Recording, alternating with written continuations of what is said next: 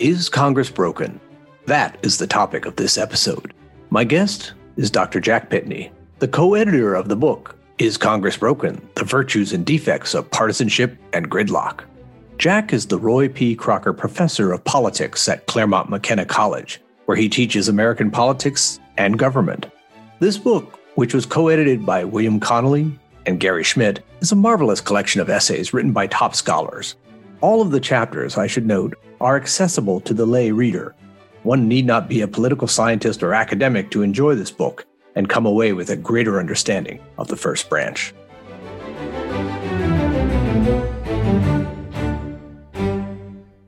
Jack, welcome to the program. Thank you very much. You've written a lot of books, edited books, co-authored books.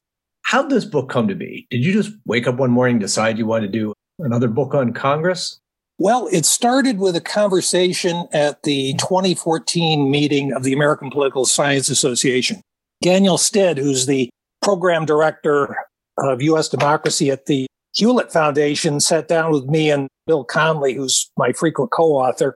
He wanted to encourage an institutional approach to Congress. Research that was grounded in the Constitution. And that conversation, in turn, led to a conference at the American Enterprise Institute, that you know well, in 2015, as well as the involvement of Gary Schmidt, who, of course, is a resident scholar at AEI.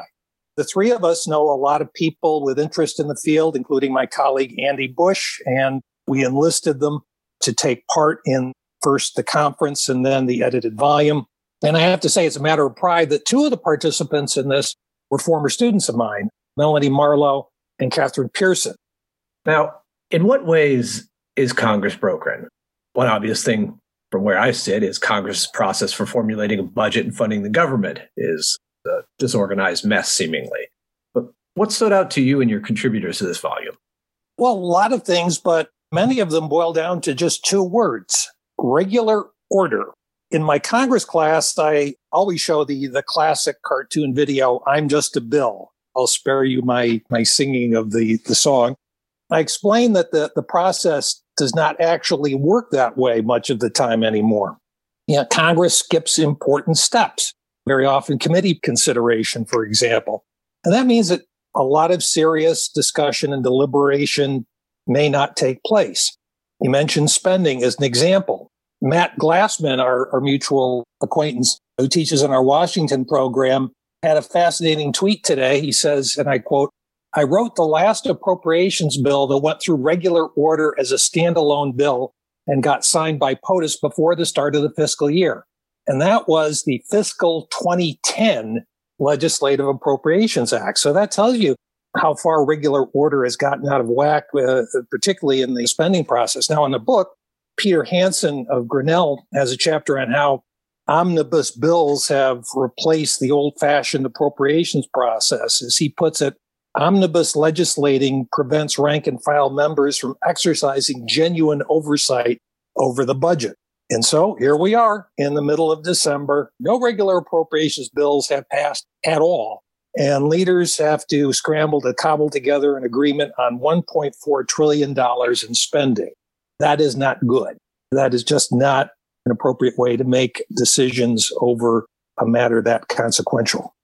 Yeah, the point about regular order strikes me as key, because if you're not pursuing regular order in budgeting or in legislating when you're creating a program or reauthorizing a program, and if you're not engaging in regular order when you're overseeing a program, it's ad hocery.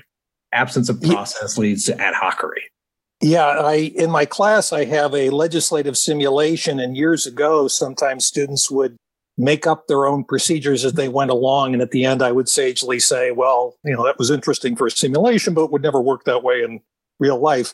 Nowadays, I have to say, well, maybe, yeah. I mean, they make a lot of things up as they go along, and that's not good. Yes, indeed. Process matters on output quality. Yet for all the problems Congress has, the reader of your book might come away with the impression that, as a whole, maybe Congress is not broken. To unpack how this can be the case, I must first start with the insight in the book that we Americans need to shed some of what are described as our Wilsonian expectations. What do you mean by that, and why do we need to shed them? Well, Woodrow Wilson was writing as a political scientist. He described a model, an idealized version of parliamentary government. Now, if you talked to comparative political scientists, they will roll their eyes and tell you actual parliamentary government is a lot more complicated. But his ideal was that a party would issue a manifesto, and if it gets a majority of seats, it simply passes the bills in that manifesto. He complained about the American party system. He said neither of the two parties is of one mind of itself, tolerates all differences of creed and vanity within its own ranks. They're like armies without officers engaged on a campaign which has no great cause at its back. Now, the opposite for that, the alternative, is the Madisonian model, and it embraces bicameralism and the separation of powers. Whereas the Wilsonian model sees Congress as a legislative assembly line and judges it by how many bills it passes, the Madisonian tradition would say that's the wrong metric. Obviously, Congress has to pass bills, but the bigger question is how carefully the body deliberates in the public interest. And as Daniel Stid points out in his chapter in the book, Madisonian reform, Madisonian approach to this is not about enacting a party manifesto, but about developing congressional capacity for deliberation, negotiation, and compromise, all in the public interest. Yeah, so I think it's fairly common that the public and members of the media, talking heads, will criticize Congress because it's not some sort of rational, orderly entity that is focused on efficiency and productivity. That focus is all about the outputs from that perspective. What the book reminds us is that, that's not really what it was designed to be. Rather, it's a place where a diverse, broad continental society goes to deliberate over the things that are troubling it. This confusion over what Congress is supposed to be goes way back. There's a chapter in the book by Andrew Bush that points out, there were differences between the Federalists and the Anti-Federalists at the founding about what Congress was supposed to be, right? Yeah, that's right. And Andy writes that it's the old conflict that political scientists would recognize as the difference between the trustee model of representation and the instructed delegate. The Anti-Federalists were more in line with the instructed delegate model. They thought that members of Congress should simply represent the opinion of their constituents. The Federalists had a different view. They thought that members of Congress should exercise their judgment in the sense that Edmund Burke described. As Madison put it, the idea was to refine and enlarge the public views by passing them through a medium of a chosen body of citizens whose wisdom may best discern the true interest of their country. I think that's a proper Madisonian view. It isn't necessarily a view that gets lots of applause at rallies, but I think it is a proper understanding of how the founders designed our system and what they intended it to do. Yeah, the founders certainly did not anticipate or desire a Congress made up of red shirts and blue shirts who would just clobber each other again and again and adopt ideological platforms. I want to go back to something you mentioned with the chapter by Daniel Stid in the volume, which tells the tale of two separate American political science committees in the 1940s who had two different frameworks for thinking about Congress and what it should be. It's a great chapter. Why is it a great chapter? What does it tell us about when we think about Congress today? Well, first, it tells us about a time when people in Congress actually paid attention to the American Political Science Association. That would strike people as unusual today. But there were two different committees with two very, very different approaches to this. He describes them wonderfully. In 1945, the Committee on Congress proposed strengthening congressional capacity, the capacity specifically to act as an independent institution, an independent branch of government. The ideas in the report included strengthening staff capacity, rationalizing the committee system, positioning Congress for better oversight of the executive. Then came a much, much more famous committee report, the Committee on Political Parties, and its report, familiar to lots of people who study parties, is toward a more responsible two-party system. The idea there was to strengthen political parties, to bring them a little closer to the Wilsonian model. And the congressional leader in our time who most explicitly pushed this model was Newt Gingrich. He repeatedly called himself the most professorial political leader since Woodrow Wilson. And he embraced the Wilsonian model. Way back in 1980, he organized Governing Team Day, which was basically the Model 1.0 of what would become 14 years later, the Contract with America. He quoted from the Responsible Party literature, and as a result of this project, members of Congress met with Reagan on the Capitol steps and pledged themselves to pass an agenda. Nothing much came of this. He tweaked it for the Contract with America, but that was the animating idea.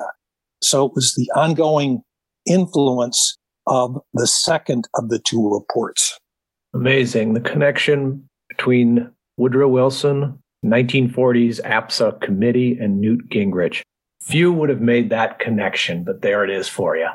Don Wolfensberger spent many, many years on Capitol Hill as a staffer and is at the Wilson Center and also affiliated with the Bipartisan Policy Center. He has a great chapter in there that carries a wonderful quote from John Boehner.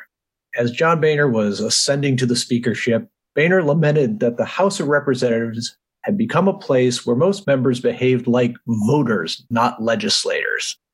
What was Boehner getting at with that point? Well, he was making the point that Congress's job is to craft legislation, not simply vote on it. That's the key. Members of Congress have to be actively involved in the content of legislation. And what Don writes about is the committee level and the floor. And I have to say, Don, I'm in absolute awe of his knowledge of congressional procedure. There are very few people in the history of America who've known more about procedure than he does. And too often, members devote their staff resources these days toward communications rather than policy. You've got staffers producing tweets instead of real legislative analysis. And as you wrote years ago, members increasingly want the Congressional Research Service to provide basically material for sound bites rather than serious explanations of the issues. And so that's the distinction between lawmakers as voters, simply somebody who registers aye or nay in the roll call vote and sends a message to the voters, and legislators who really get into the guts of policy and the wording and content of legislation. Yeah, and this brings up the issue of process and participation, which is a recurrent theme. And there's a chapter by Daniel Palazzolo, which points out there are reasons to believe that Congress is becoming less deliberative, that members are not, as you just noted, engaging in the process of working on legislation or studying up on government programs. It's concerning.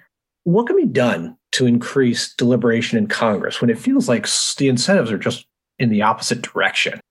Yeah, and his work on Congress is marvelous, particularly his book on deliberation and floor debate. And he spends a lot of time talking about the actual quality of floor debate. Why does floor debate matter? Well, number one, it enlightens members about the merits of public policy. If you're not, say, a member of the Education and Labor Committee, you might not follow the details of, say, Individuals with Disabilities Education Act. Well, if you pay attention to floor debate, you might learn something about it. It can also educate the media and the public about the great issues of the day. And this is the ideal. Of course, C-SPAN viewers get a very different picture far too often. You get members getting up, reciting talking points prepared for them by staffers, and then leaving the chamber without listening to what anybody else has said. And this is troubling for members. It's a problem because debate is the interchange of views. You don't really have a whole lot of debate in Congress. Debate, as is known to people who study collegiate debate, it's responding to points raised by the other person as an actual exchange. Here, you just have parallel recitation of speeches. One thing that was briefly attempted in the 1990s and discontinued was having Oxford-style debates. Newt was actually part of this effort. And you had teams of members debating, just as you would in a collegiate debating society, in great detail, issues before Congress. It was tremendously enlightening. But enlightenment was not the coin of the realm, and that experiment didn't last for very long. And one of the things that Congress could do, if they were interested, in public education would be to resume this practice. Whether they will or not, I don't know. Yeah. The irony of C-SPAN cameras coming into the chambers and the fact that instead of showing how Congress works, how the sausage get made, we instead get performance art. And we don't see how members interchange views with one another and how they haggle and negotiate and how they speak to the merits of the situation. There's an irony there. And, I'll note that at least one of the authors in the book, Jonathan Rauch, in his chapter, he basically said that a huge problem for Congress today is the loss of a deliberative space. He wants to bring back smoke-filled rooms and places where legislators will get together and horse trade and log roll and do all that sort of stuff, right? Yeah. And there are a couple of ways you could do it. A lot of the reforms that Congress should consider are counterintuitive to general public opinion. One would be maybe reducing transparency, having closed committee meetings. That may strike people as undemocratic. Isn't that going to increase the power of special interests? On the contrary, a lot of times the people who are paying the closest attention to committee votes and committee deliberations are lobbyists. Another idea that some of the authors have mentioned is simply having members spend more time in Washington, adjusting the congressional schedule to keep members in Washington for long stretches. That way they can develop the informal relationships that used to be a legislative lubricant. Increasingly, members just spend a few days in D.C. and head home for the weekend. Again, a lot of the electoral incentives push them in the other direction. They feel pressured to go home and they fear being attacked by their opponents for becoming swamp creatures. Another important element of this, and I've alluded to this, is improving congressional capacity. Melanie Marlowe talks about this in her chapter on congressional oversight. And in addition to Melanie's chapter, there's this wonderful new book titled Congress Overwhelmed: The Decline in Congressional Capacity and Prospects for Reform. It goes into great detail about the decline of congressional capacity, particularly, we mentioned before, the congressional support agencies, Congressional Research Service, Government Accountability Office, Congressional Budget Office. These entities need to be strengthened, and they need very capable staff who can stay on for long periods of time. These are really, really important reforms that would greatly strengthen Congress's capacity for deliberation. Yeah. I mean, government has grown to giganticism. We have something like 180 executive agencies. The pre-COVID relief budget was somewhere around $4.5 trillion. And the number of regulations and government programs and all that are not quite innumerable, but they are exceedingly difficult to count. And for 535 individuals to roll into DC and try to oversee, to say nothing of direct any of that, is a huge challenge. And without sufficient capacity, without sufficient help, it's no wonder that they're not doing it so well. So let me get to my final question.